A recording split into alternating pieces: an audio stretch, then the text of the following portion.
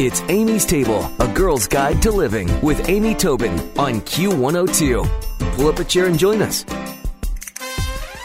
Laurie David wants to help America's overwhelmed families sit down to dinner. She's the author of The Family Dinner, Great Ways to Connect with Your Kids One Meal at a Time. It's an inspirational, practical, and green guide to the most important hour in your family's day, dinner time. And she's joining us today on Amy's Table. Hi, Laurie. How are you? I'm great, Amy. How are you doing? Well, good. You know, I saw you on Martha Stewart, and I just fell in love with your Vietnamese soup in a teapot. Oh, you're so sweet. You know what the best part of that soup is? Is that everyone gets to participate at the table, and that is one of the tricks I've used to get everybody at the table and keep them there. That if you make a dish and let everyone finish it off, either adding their own herbs or adding their own crunchy things on top, all of a sudden everyone's engaged in the meal in a completely different way. And I think that's a great trick for dinner time. Oh, I've got to tell you, I do too. And I went to visit my father who lives in another state, and I took this and made it for him and some of my siblings, and we had so much fun. And we're all grown-ups, but we had a lot of fun. Exactly. Listen, your family is whoever you sit down and share a meal with. Absolutely. So if you're single, it's your girlfriends or your coworkers. If you have kids, it's your kids. It's whoever you're sharing the meal with. And we have to hold on to this ritual for dear life, because it's really one of the only opportunities we have in the course of a day to purposely be a family. And that's what dinner's all about. I agree. Well, you know, you use the word ritual, and I want to talk about that for a minute. You know, it's sort of creating a ritual, isn't it? So families who aren't in this mode, how do they slowly step into the ritual of creating family dinner time? Well, here's the thing. I think that you start slow, which is exactly right, but you have to make this a priority, and you have to pick a couple of days a week that you're going to say, okay, this is the most important thing that we can do. This is the most important activity as a family we can do. And we all have the weekend days, so you can pick Sunday, you could do a Friday night. And then, you know, if you can add a third day, find a day during the week and say, okay, every Wednesday night, everyone is going to be home in time for dinner, and start doing it. And the thing is, it's going to end up being the best time of the day. And, of course, if you can't do dinners, then do breakfasts. Do a ritual breakfast. Do a ritual before bedtime tea. I mean, the idea is it's about eating better, cooking yourself, but sitting down and connecting with each other and talking. And we've got a huge problem in this country. Kids are spending somewhere upwards of 7.5 hours a day on some form of an electronic device. Oh, man. And parents are too. Yep. So where's all that time coming from, right? Yeah. We found an extra 2 hours a day for the internet. So we've got to say, okay, this is important time. This is sacred time. This is how we civilize our children. This is how we take each other's temperature. This is how we connect with each other. This is about nourishment of the body and the mind, and we have to commit to doing it. You know, it's funny because I feel like I sound like my mother used to sound, but I do worry with that 7.5 hours they're spending on electronics that they are losing the art of conversation. But of course they are. Yeah, I mean, that's worrisome. How could you not? If the dinner table is a place where you build your vocabulary, where you learn how to listen, where you learn how to debate, if we're not sitting down to do it and all our communication is through our thumbs on a keyboard, right, of course we're going to lose it. No, and we're going to lose a lot of other things, too. I'll tell you one really important thing that most people don't know about the dinner table. Emory University did a big study on this. Why is the dinner table so powerful? And they came up with the answer. And the reason is the dinner table is the number one place that we pass on family history. And it's the knowledge of knowing where Grandma and Grandpa came from, what Mom and Dad went through, that builds resilience in children. And when we stop eating together at dinner and sitting down, we stop passing on those stories.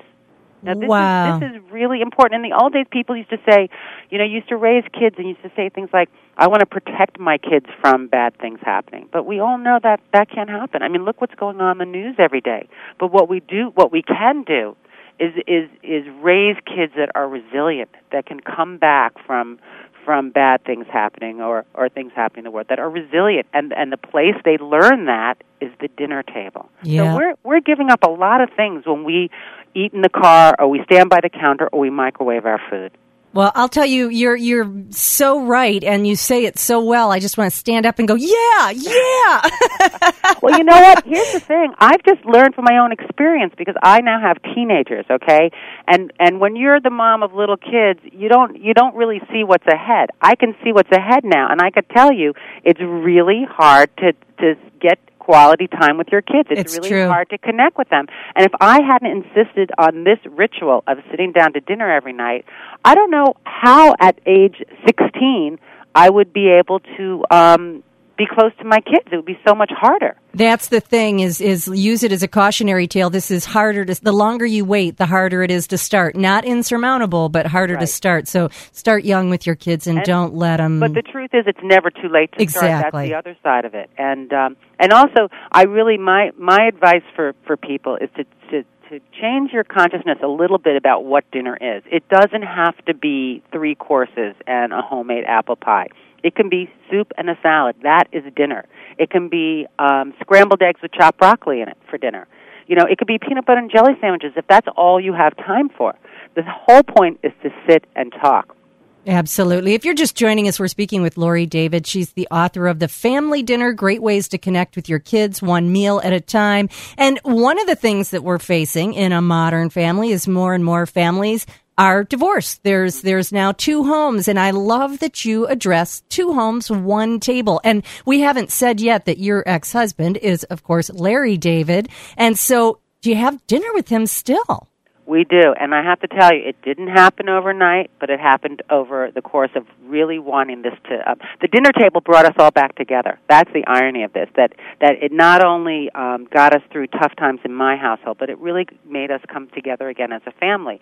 And I write a whole chapter about this, and I just hope it inspires people that there are other ways to do it. Of course, it takes 2 participating parties, and my ex is a sweetheart of a guy, and it was important to him, too. So eventually, after asking him for a couple of months, come have dinner with us, he eventually did.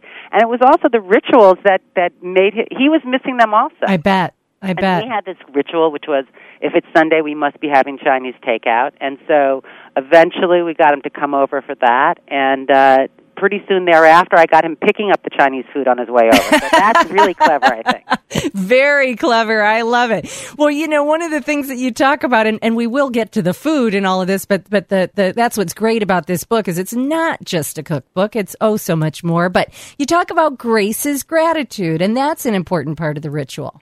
Well, listen, dinner is the perfect place to express gratitude because there's something very tangible to be grateful for, and that's what's right in front of you.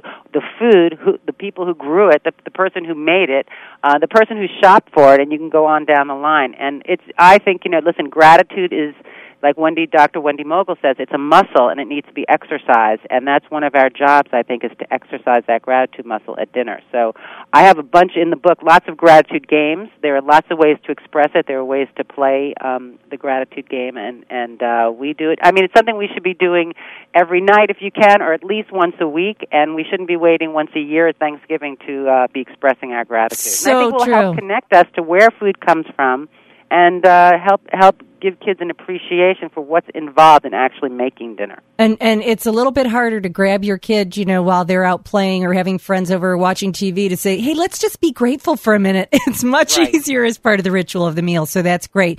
Well, I would love to share your Vietnamese soup recipe on amystable.com. Are you good with that? Absolutely, please do. And I have to say, the food in this book is fantastic, and one of my mottos is don't cook for your kids, cook for your family. And if you cook delicious food for your family, your kids will come. So I really believe in that, and there's a fantastic... I urge everybody to make the black bean cakes in here and the grains, greens, and cheese casserole. And a lot of these recipes are things that you can have as leftovers, because I'm a huge leftover fan. I believe if I'm going to make dinner, I want at least get 2 meals out of it. I agree. So a lot of the recipes help you do that, and there are some things that fast recipes for days you're busy, and slower recipes for the weekend when you have more time. And the last thing I'd say about this, too, is that if you don't know what you're eating unless you're making it yourself. That's so true, so true. Just start with that thought, okay? And dinner, it gives you an opportunity to know what you're feeding your kids. Well, Laurie, I have to tell you that, of course, I have a lot of cookbooks come across my desk, and this one has inspired me like no other in recent memory. So, great book. It's called The Family Dinner, Great Ways to Connect with Your Kids, One Meal at a Time by Laurie David. You can get more information at lauriedavid.com. And, of course, I'll put all of Laurie's information along with her Vietnamese soup recipe on amystable.com. But, Laurie, thank you so much. What a thrill to talk to you. I was so happy to be here, and follow me on Twitter at Laurie David. Thanks, Laurie. Thanks so much. Thanks for listening to Amy's Table, a girl's guide to living with Amy Tobin on Q102. For more, visit Amy's blog with Q102 online at WKRQ.com.